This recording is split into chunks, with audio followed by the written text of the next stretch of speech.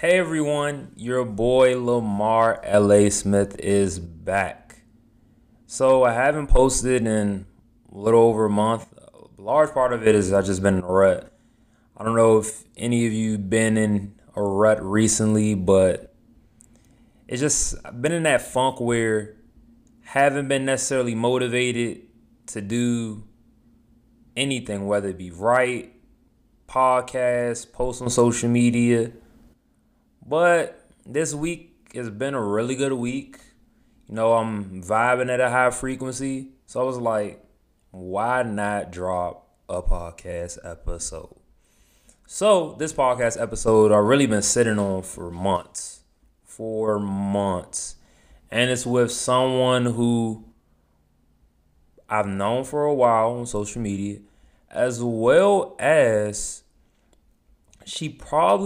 let me not lie. She has one of my most favorite social media accounts. Everything is gorgeous. I love her travel videos.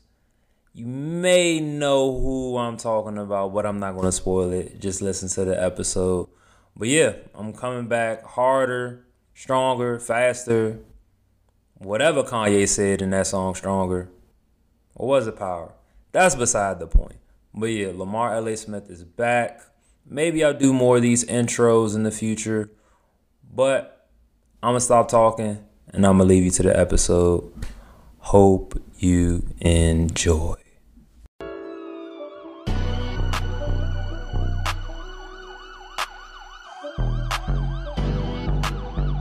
Jack of all trades. Hey, I'm your host, Lamar L.A. Smith, and welcome to another edition of the Jack of All Trades podcast. Today I'm with Sarah Dandashi, a verified travel expert and former award-winning, my French is awful, Les Clés d'Or concierge with over 18 years of luxury hotel experience. She's now gone beyond the traditional concierge desk and has brought her travel advice to the digital space, establishing a 200K plus social media following and continues to work with some of the leading brands in the travel industry. Whew. Now, personally, I've been following you for a while now, and anytime I see you talking about anything travel related, I'm just like at awe because I didn't know there was this much depth to the traveling industry, as well as uh, you do a good job of giving all of us some cases of FOMO with the great places you get to travel to. So I'm just like, wow. Well, first of all, thanks for having me on. But yeah, no, it's I mean, the travel industry is so nuanced, it's so large. And my background is working very much in it, certainly more from like the luxury hotel experience. And then over, the past year, obviously travel has seen its biggest challenges and changes that it's ever really seen. And so yeah, so very much over this past year has been like, how can I be how can I best advocate the industry as a whole and encourage people that it's okay to travel so long as you travel responsibly, not to be scared, to power yourself with knowledge is always my whole thing when it comes to it. So yeah, so I definitely a mix of sharing some solid information, but then also, certainly when I get to travel as well to hopefully help inspire people to book their next trip and get back out there. No, I definitely understand that. COVID is changed the landscape of how everyone does everything. Correct. So I definitely can understand that. Now, today, I just want to talk about your life and how you got into the traveling industry. And you've appeared on the Kelly Clarkson Show, Good Day LA, regular TV appearances, ABC, CBS, NBC, Fox, all that good stuff. Yeah. But with all these interviews, episodes, always like to peel back the curtain Yeah. and want to start with how was your childhood growing up? Like, how was that? Yeah. So what a lot of people, I mean, it depends on how in depth they follow, but I'm actually half Lebanese. So half of my family lives in the Middle East and in Europe. And so although I was born in the States, as soon as my passport came in the mail, which was like 3 weeks after I was born, was on a flight to Saudi Arabia. And I lived in Saudi Arabia until I was 6. And then my parents separated. Then I moved with my mom to London, England. Then work brought her to Atlanta. So then I was in Atlanta, Georgia from 8 to 18. Went to college in DC at Georgetown, lived a very brief. Hey, Hoya, Hoya. Yeah, Yeah, yeah. exactly. I'm from Exactly. DC, so So I know all about Georgetown. all about those Georgetown Hoyas. So yeah, and then I lived in New York briefly, and then pretty much LA for the past 15 years. So, as you can see, my background is very much like I kind of say like travel was like in my DNA. I mean, that Yeah, wasn't I believe necessarily so what I too. set out to, but and it's funny because like most people look at me and they're like, "Oh, she's like from Middle America, like all this," and it's like, yeah, actually, my middle name's Mohammed, but that's cool. We can like, there's a little bit more flavor happening here. All right, but yeah, I mean, my childhood, I was very. It was, but by the way, what I will say is that it was not easy being a kid and moving around that much. It is challenging. You're always the new kid, and with different cultures and the different like schooling systems, and like in one area you might be more advanced than other kids, and in other areas you might be less advanced, and it certainly was challenging, and I was always the odd one out. But I think with that, at a very young age, it just taught me to kind of really like uh take a look at people, take a look at people and like really learn how to read them. And then also just like knowing like what that is like to be that outsider, whatever that might be, however you grew up. There's always going to be something that might make somebody stand out a little bit differently than others. And so it sounds glamorous now, but like definitely as a kid, like it was challenging for sure. But I'm so grateful for it. Golly. So what was like some of your biggest challenges with that? Like outside of like you said, traveling was in your DNA. So it's like you were always on a plane, moving here, moving there. Yeah, I mean, well, my family lives like internationally, so it's like Mhm.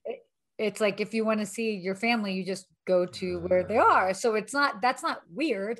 But the challenges would be like there would be cultural challenges. For example, like when I moved to London, this is such a weird story, but I have my I think it was my seventh birthday party, my seventh or eighth, yeah, my seventh birthday party at a Pizza Hut.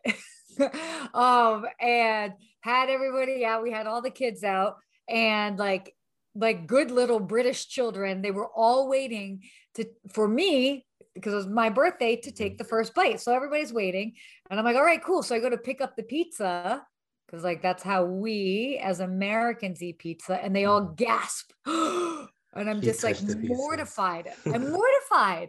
And the girl next to me, an Indian girl, like leans over and I'll explain why in just a second. She would lean over and she was like, "So here we eat our pizza with a knife and fork," and I'm just like. I put it down and I pick up my knife and fork and then I take the first bite. And I just say that just because it's uh, like they very much like being in London, like you are an outsider. Like if you are not British and if you don't look a certain way, if you don't like fit certain whatever demographics, like the kids like were very much they would put you in a different box, and so I was always just like one of the outsiders. And then another thing, yeah, I mean even moving to Atlanta, and like that was really jarring for me because basically I was now finally living in the US for the first time How at old eight. were you at I this was time? 8. Oh wow. I'm 8. So I'm living, but like I had lived internationally, but I identified as American because I was American, Yeah. but I never lived in the US.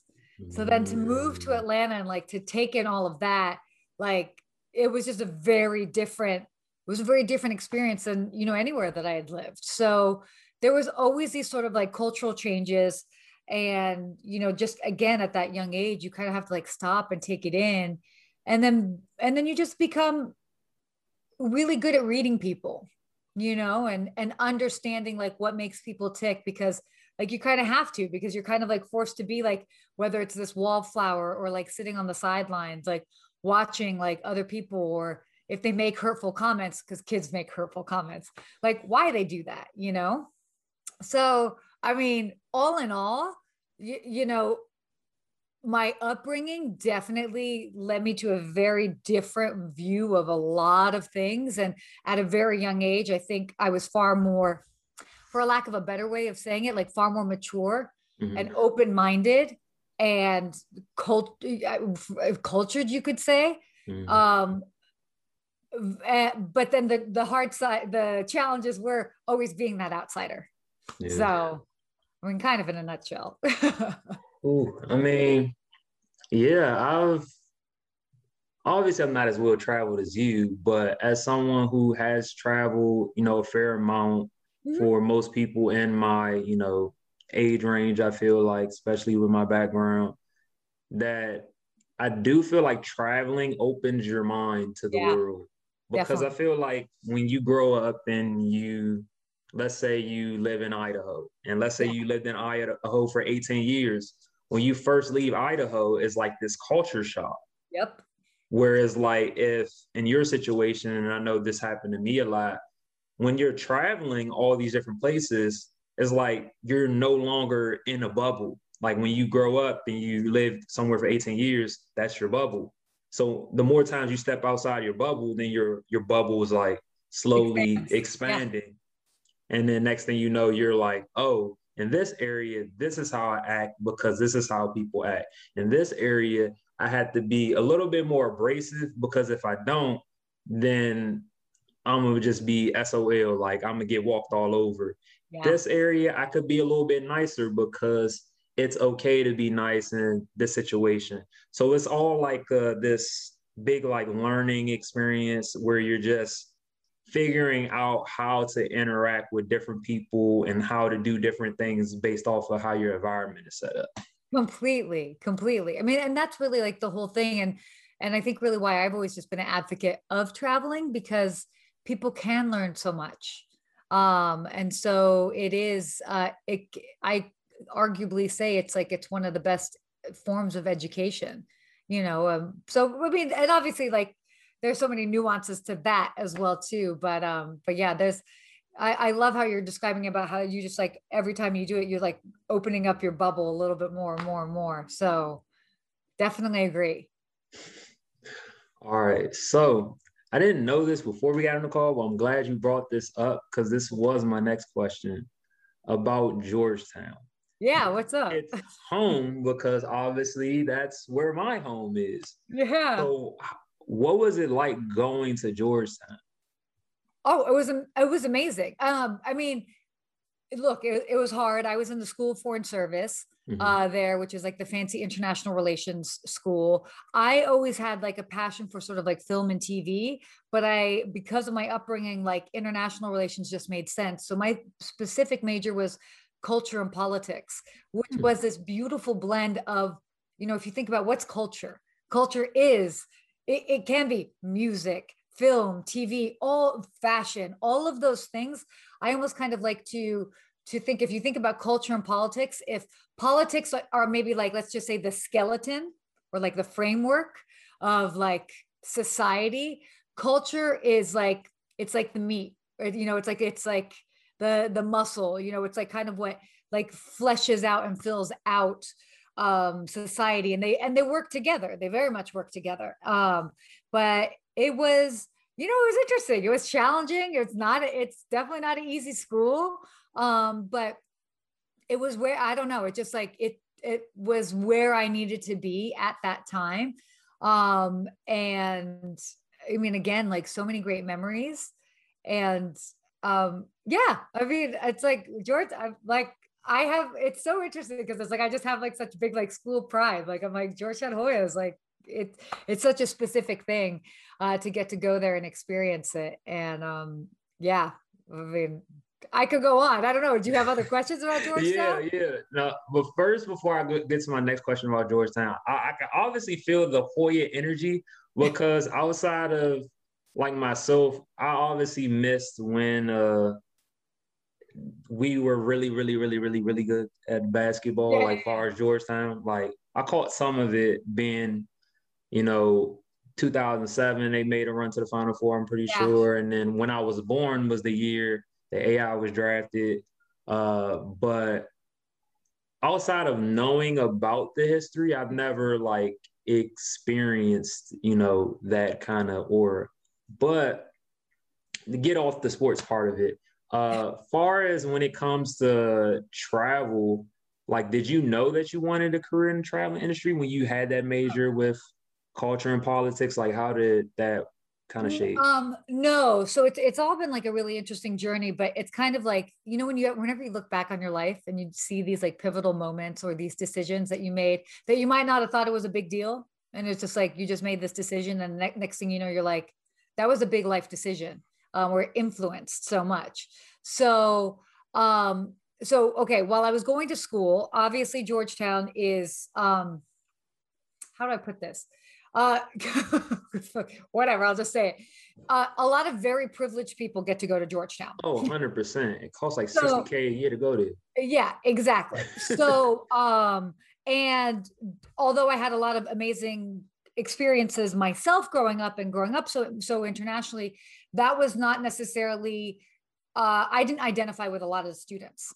That to me it felt like it was a bubble and it didn't feel like real life. So I always wanted to have a job because to me, it's like, if I'm working somewhere else, that to me was real life. And so I worked my entire time while I was going to school. At one point in my last year, I was actually bartending and assistant producer on a morning show on a radio station, like Clear Channel radio station, so like a real radio show. So I was like never sleeping. But like for me, what always drove me is I needed a sense of like real life. Yes, I went to school with I could say famous last names and you could just imagine who they are, but like Trumps, Bloomingdale's, Seagrams, I like mean, you I'm name not it, surprised. Like, they were all in my class. yeah. And that's great and it's fine, but it was like that. Like I went to public school in Atlanta and I had a great like experience with that, but it was just like, okay, this is very different. So I always worked. So how I got into travel is I had been working at a restaurant down the street, Paolo's. I don't know if you remember that restaurant, but it's right there in Georgetown. And my cousin, on my dad's side of the family, so Lebanese cousin, he had gone to hotel school in Switzerland and he was working at the Four Seasons in Washington, D.C. And so at 19, he was like, well, why work at this restaurant and get paid $9 an hour when you can work at the Four Seasons and get paid $15 an hour? And I'm like, $15 an hour, I'd be rich. So as you say, when you're 19. Yeah. So I started working at the Four Seasons while going to school. So I'd have my classes, I'd work at the Four Seasons.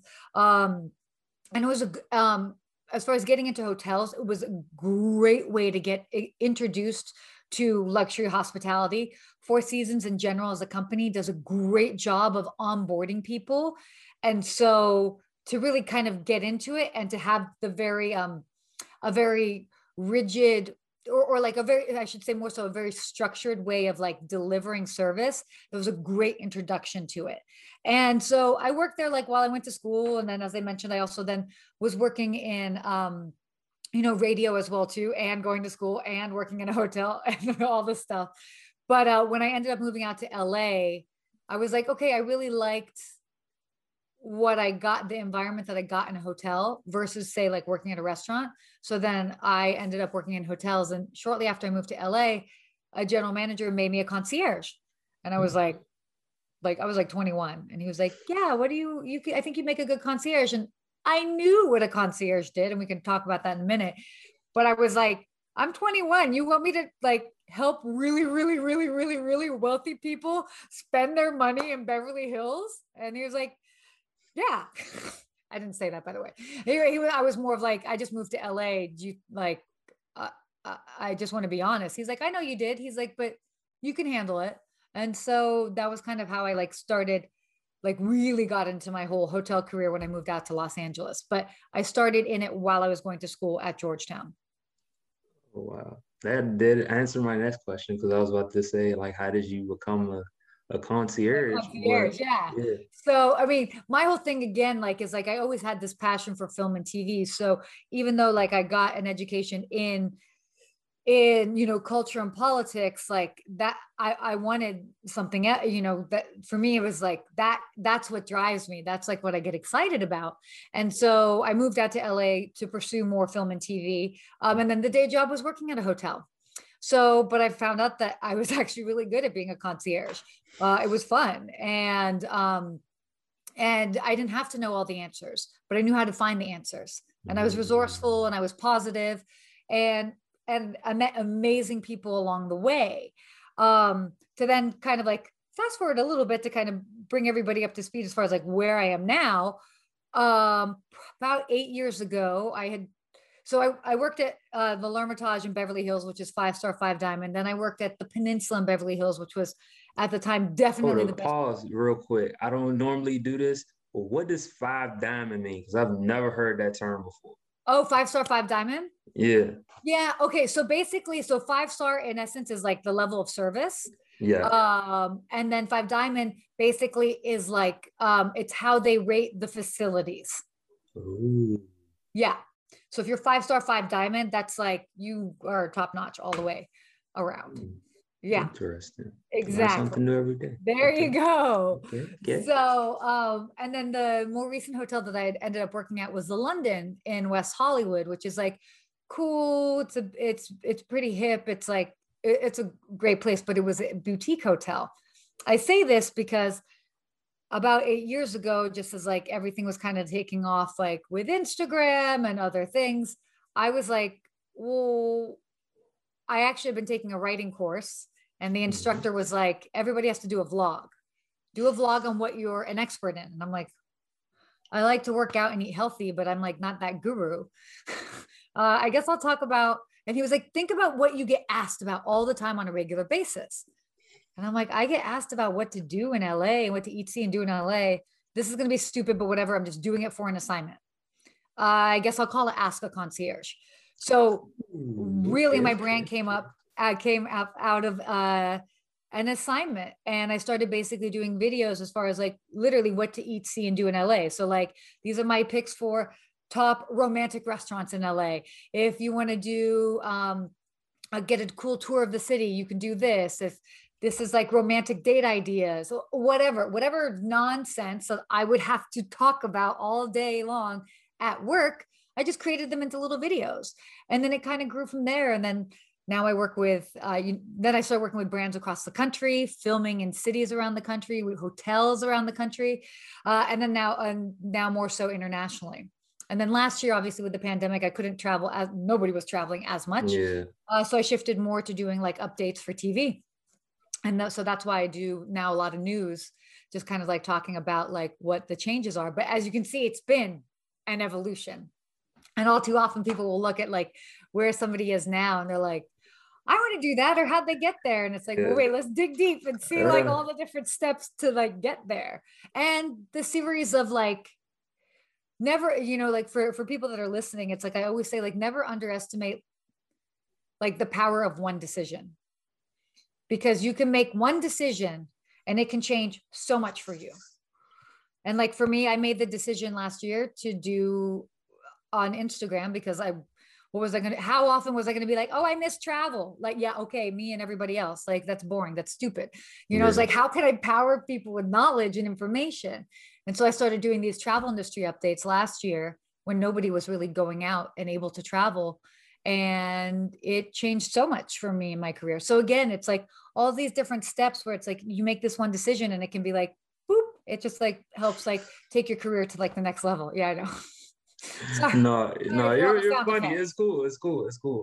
I mean, a couple of things to highlight what you said that caught me is I do think that, like you said, making that one decision will change your life. And I think that in everyone's lives, there's always at least, sometimes it may be multiple, but there's always at least that one decision that if you make it, your life is going to be incredible. And if you don't make it, then your life can be mundane. And For me, I've had several, I would say, moments like that thus far. And the first moment I feel like that happened to me was when I decided to go to the University of Kentucky, because I was a guy that's from DC. I've been to other trips like on college tours and stuff like that in other states and all of that good stuff. But that was still kind of my bubble in a retrospect. Of And course. me leaving to go to Kentucky led to me going to ASU, led to me writing my book, which my experience on University of Kentucky's campus inspired the book. So if I never chose to go to University of Yeah, Kentucky, don't know where I would be today. So I exactly. definitely think that's pretty funny That that you say that. domino effect. It's a domino effect. One thing leads to another, like you said. Yep. Exactly. So because I brought up a book, I know you're writing a book. I am. I am. I'm And literally today, I'm finalizing formatting it. We had some formatting issues. Like the book's been written and I was like this and this and this. So we're just kind of like formatting it, making sure it's like all good. And then should be released. Like I should have like a pre-sale date. My guess is hopefully within the next 2 weeks. okay. It's been a little bit of the everything. There are a lot of moving parts with it, as you know. But I'm Yes. really excited about it. So we're finally nearing the finish line. Formatting is it's something else. Like you It's think a it's beast. kind of like it's just, oh, like can't y'all figure that out? Like why I do the other parts for the book? But it's very important because you want your book to look a certain way. You want the 100%. text to be a certain size and all of that. And if it's not the way you want it, or it's a way that isn't that great to look at or read, it Yep. can change the flow of how the book reads, and it can change not 100%. only how you look at the book when you get it. Like, It's yeah, so funny that you say that because like it came back to me and they're like, cool, what are your notes? We formatted it. And I was like, huh? this does not look good. So I'm like, give me an editable version, please. And then I'm gonna like handle it. So that's where I'm at with it. Again, and it's tough. I will say, first of all, in doing a book, it's such a rewarding experience. But B, I now understand why people get ghostwriters and they do all this other stuff because Yeah, if you're running a full-time, I mean, I it's not uncommon for me to work 12, 14, 16-hour days. Like I do that most of the time. I don't really have days off. My days are like long, weird. I travel, I'm on a plane. Like I might have like a pocket where like I get like a lunch with somebody and that was like my time off for the day. Like it's like I don't have like a normal thing. And so there's nothing worse than when you're working those 12, 14-hour days to be like, cool, now I get to focus on the book. I'm so not fresh. I already have 14 hours worth of the day that I have done so much. I've given so much of myself. But so I will say like that part has been so challenging. But again, it is so rewarding. And I was like, whatever, I'm still doing it myself. yeah, no, I can definitely empathize with that because I know this is what I've been through with my second book is because writing a book when you get meetings and Oh, work and all this other stuff, it's like, dang, where the you have to first shift book, gears. I was still in school. So when I wasn't taking classes, I had all the time in the world to write. But now it's just like, but I'm getting closer and closer and closer to being done the first draft. That's And awesome. once I'm done the first draft, I feel like everything won't be easy, but slightly easier because I'll just focus on revising certain parts instead of Yeah, trying to think of all these ideas from scratch this time. exactly. It's good. And you've also done it before, so you know what to expect. As a very true. So what's your book about? Is it travel related? Like, Yeah, it's hospitality. So it's called Hospitality from Within. And so it's just kind of like dissecting like what it is that like what is that special sauce? Like when we know what good hospitality yeah, is. We know when we go to a restaurant, we know when we go to a hotel, we're like, that was awesome. but then breaking that down a little bit more. Why was that awesome? What was that personalized experience? What does genuine service mean? Like, what does that mean? You know what I mean? So understanding that a little bit more. So it is more of, in essence, like I would say probably like a B2B book, like for other people in the industry that are either like wanting to get into hospitality or people that have been in hospitality. And I will say it's a very demanding industry, and people get burnt out. So hopefully, by kind of reading this, it can like reignite that little bit of that spark of like why we all got into it in the beginning, like what we love, like what do we love about like being of service, and then there are also amazing stories from other concierge colleagues of mine because the way I see the hospitality industry, it's not like one person's story. Like a fraternity. Yeah. Yeah. Well, then there's so many people like moving parts, and everybody's like, it's not one person that got something done. It was like 10 people that got the one thing done. So paying, respect to that, you couldn't just have my story because my story is just, it's so one-sided, but to have all of these other people just kind of adds all this more, colors and depth to it that I think gives just a different side of it. So I'm excited for it to come out. It's going to be good. Oh, I also forgot to mention this earlier, but the film and TV background or wanting to do that, I'm not that surprised because when I see your videos on Instagram of your travel updates, like you look very natural in front of the camera. And not everyone is. No, most people are not natural. It's not natural in front of the camera because people think because you're a good public speaker that you'll be great on camera. Nope. And those two worlds do not vice versa. By the way, different talents. Vice versa. So I've had a lot of people that were like, "Oh, you're great on camera. You're this. You'll be great at public speaking." And when I had my first like real like speaking engagements, I worked at it. I definitely worked at it. Now it's different, and they are different skills, and you are performing in a different way. But so a lot of people are like, "Wow, you're really good on camera for like a hotel girl," and I'm like, "Thanks." Like you have to add the hotel girl part. I get what you're saying. No, but I'm saying it's like for people that like, I have obviously such a diverse background, and I always joke that I've always had like 25 jobs. Because that's like just how I am. Like I like am always like I've always been doing some crazy hustle, and so like I would work full time like at a luxury hotel, and then I would like come home and like change and then go do like sketch comedy up until like 3 in the morning, and then turn around and go back to a hotel all like buttoned up and be like, absolutely my pleasure, blah blah blah, and then I'd be on stage like getting all crazy. So because of having all of these different experiences, people, depending on where they've started following along on the journey, they might not necessarily have put two and two together that they're like, "Oh, you're great on camera for a hotel girl." And it's like, that's because I've been doing stuff on camera for 15 years, like as an actor. So, and then vice versa. People were like, "Oh, you're so polished," whatever. So it just depends on where they join on the journey, but more to uncover. Fair. That makes perfect sense to me. Mm-hmm. So,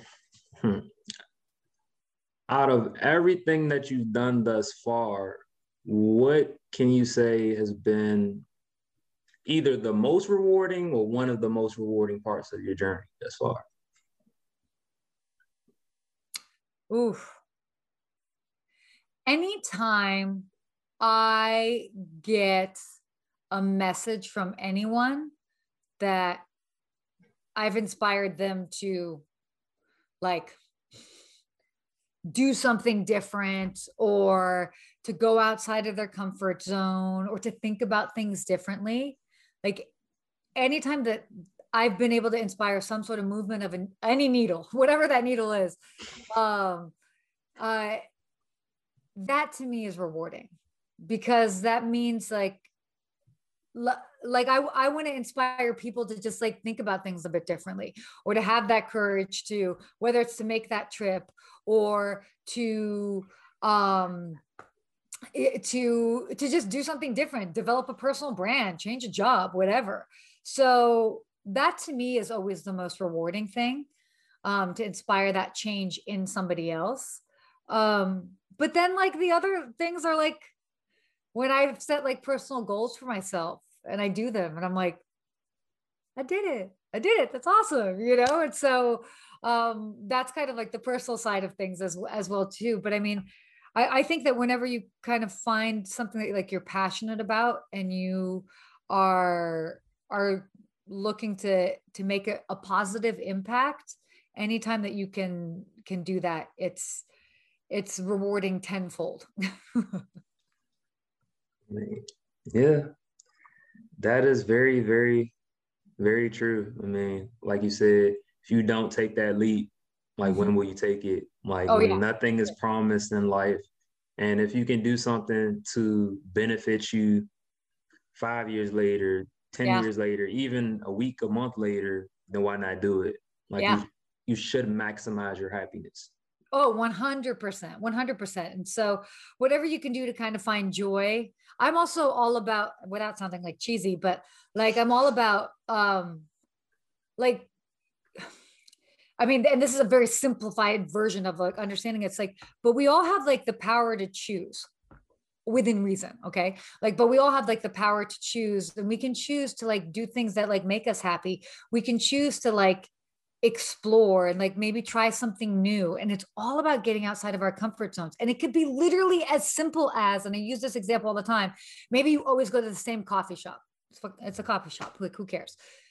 One day you do something else and you're like, oh, wow, I tried something different. I tried a lavender oat latte, which by the way, that to me tastes like bathwater. But hey, I did something different and now I learned. But it's like, it's again, it's getting outside of your comfort zone. So it's finding these little things that can just like inspire you. You can get outside of your comfort zone within like a 4 block radius of your house. So um, I don't know. That to me is No, always like an interesting way to kind of just like shift things up a little bit. But remembering that you ultimately have you have the power of choice. You can choose to be happy. You can choose to do different things, and maybe not make a monumental change because I can understand that that can be daunting at times. But you can choose to make incremental changes towards a bigger change. also, well, that just also sparked something else that I thought about. That sometimes, not all the time, but I noticed with myself, I don't know if this has happened for you, that when you change your routine slightly, like those end up being the days or the moments where you run into an opportunity or something new will happen for you. And you be like, hold up, because instead of going to the same coffee shop that you go to all the time, like I've heard stories where someone went to a different coffee shop and in that coffee shop they met their wife, or like they Mhm. met someone that got them a new job or a new opportunity. So it's Totally. like just that slight change in routine sometimes changes. Or if you normally go to the grocery store at 6 p.m., you go at 9 and you avoid something that was supposed to happen at 6 p.m. It's just crazy how that works in my mind. Oh, it's so crazy. And that's why it's like, so when you think about that and you're like, what is that? These are such minor changes. But again, these minor changes can add up to make a bigger change in the long run. So, because I know people feel in general, you know, humans have a hard time with change. We crave consistency, but and then there's obviously, you know, many of us that like change as well too, but in general, you know, we all crave a sort of consistency. But by implementing these little changes into your life, it's amazing how it can make a difference. So I love that you brought that up as well too. But I see that happen all the time, even for myself. Like, I was supposed to be in town this week and it's like I'm now flying to New York for 2 days and coming back, and I'm like, I know that because I'm going to New York for like 2 days, which is kind of crazy, but it's like, because I'm being based in LA, but it's like, Literally going across that's the just, country for 2 days. but I mean, like, that's also like my life. So I'm like, okay, Yeah. fine. I'm going to go to an event, say hi to some family members and like, peace out. Because I have to be back here to film something next weekend. And so, but I know that in those 2 days, for a lack of sounding weird, but it's like it shifts the energy. It shakes up the energy. And then next thing you know, like I'm probably going to get a call or an email on one of those days or shortly thereafter. And like a new opportunity is going to come up just because of like literally changing stagnant energy around you. And I know that sounds like a little bit weird, but it's like, it happens. I see it happen, not just to me, but to other people as well too. All right. I got one more question before we get to the game that I want to play and then wrap this whole thing up. Sure. I'm very curious about this. It just came to my mind.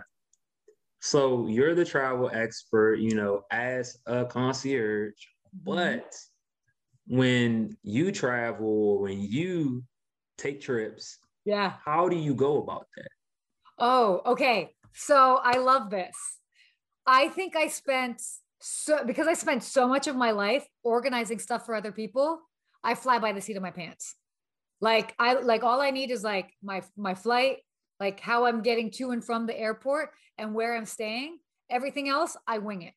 I don't care really because not that I don't care, but it's like for me, it's like, and obviously there are times where certain things need to be planned out a bit more, but to me, it's like in those moments where things aren't planned, that's when the good stuff happens. That's and true. So I would always tell like travelers this, like when travelers would come, I would be like, the rule of threes when it comes to traveling and planning your trip, you never want to book more than 3 things in a day. So let's say you're a foodie and you want to get like your dinner, your reservations in the restaurant. Fair. You book your lunch and your dinner and then 1 activity. Let's say you want to do a lot of activities. Maybe you book 2 activities, a morning activity, an afternoon activity, and then a dinner reservation. And I say this so that it gives you some structure. We need some structure. Mm-hmm. You know where you're sleeping at night. Okay, I get it. I get it. Some people can wing that. I'm like, no. That's a little too risky. That's a little too risky. I need to know where I'm going to drop off my bag. Okay, we're good. But by having some structure, but then room to like play or like figure things out, that is like where the stuff happens. And so for me, and even sometimes like when I go on these trips that are planned for me, I'll like briefly look at the itinerary just so I like know like what to wear, you know, so I'm like, okay, am I dressing appropriately? And then aside from that, I'm like, all right, cool. We'll figure it out. Take me to an alpaca farm. I'll learn all about alpacas. Like, oh my God, why do I need to research alpacas before I get there? They impress me when I get there. That's like a stupid thing to say, but, or like even like different destinations. Like I went to Nicaragua a year and a half ago and I was like, okay, Nicaragua was not on my list of top, I don't know, not even top 25 lists of places to go to. Like I was like, Nika who? When they called me, I was like, okay. And of course I said yes. By the way, it was probably one of the most magical trips of my life. Like we explored volcanoes. We did like all sorts of incredible things. And it was like, because I said yes, but like, I just like went with it. Now, not everybody can do that, but when I travel, I'm all about going with the flow just because it's like, at the end of the day, like how lucky am I? Like, how lucky are we? Like we get to be here in this moment, in this time where we have food, we have a roof over our head and everything else is just like icing. Yeah. But it's also at the end of the day, it's all about the company you keep. And I even said this week, and I actually did a post of it, that like, we've all experienced fancy things and fancy things are great. But at the end of the day, it is the company that you keep that really means the most. So, yeah. I would agree. I mean, it's kind of like that quote when they say, you are the average of your 5 best friends. So it's a similar principle. Yeah. I mean, that's about like kind of like leveling up. And I think this is more of like appreciating the simple things. Okay. I get that. All right, now for my favorite part of every episode, the game. Okay. So the game I want to play with you is a rank 'em game. Okay. Right? So I want you to rank your top 5 accomplishments or things that you want to accomplish, whether it be travel, TV, anything like that thus far. Oh, so what I have accomplished thus far? Or it could be something that you say, hey, I think I'm accomplish this, one day or somewhere in the future, and you want to put it on the list, you can put that on the list as well. Okay, fine. I'll go. Ready? Yeah. So you go 5-1 or 1-5. It don't matter to me. Okay. I don't know if I'll put them exactly in order, but All right. it's not that involves like concentration. Or organization. It would be having a successful travel show on TV, and also producing one as well too, but that's definitely one of them. The other would be writing 3 books. So first book is out. I got 2 more that I definitely want to do. I already have my idea for the second topic, but I know my third one will come. So I want to have be at least like manifestation. Exactly. Accomplished so far. This will be simple, but this is, I think a lot of people will relate to. Making that change from leaving the day job to being an entrepreneur. I was freaking proud of myself for doing that. That was a big thing to do, and it was really hard to do. It's scary to take off the training wheels but doing that, I'm really proud that I did that. And I have moments all the time where I'm like, I'm doing this because it's hard. It's hard, but it's simple, but it is something that it's like every day I'm reminded of. I'm so grateful for it. I got 2 more.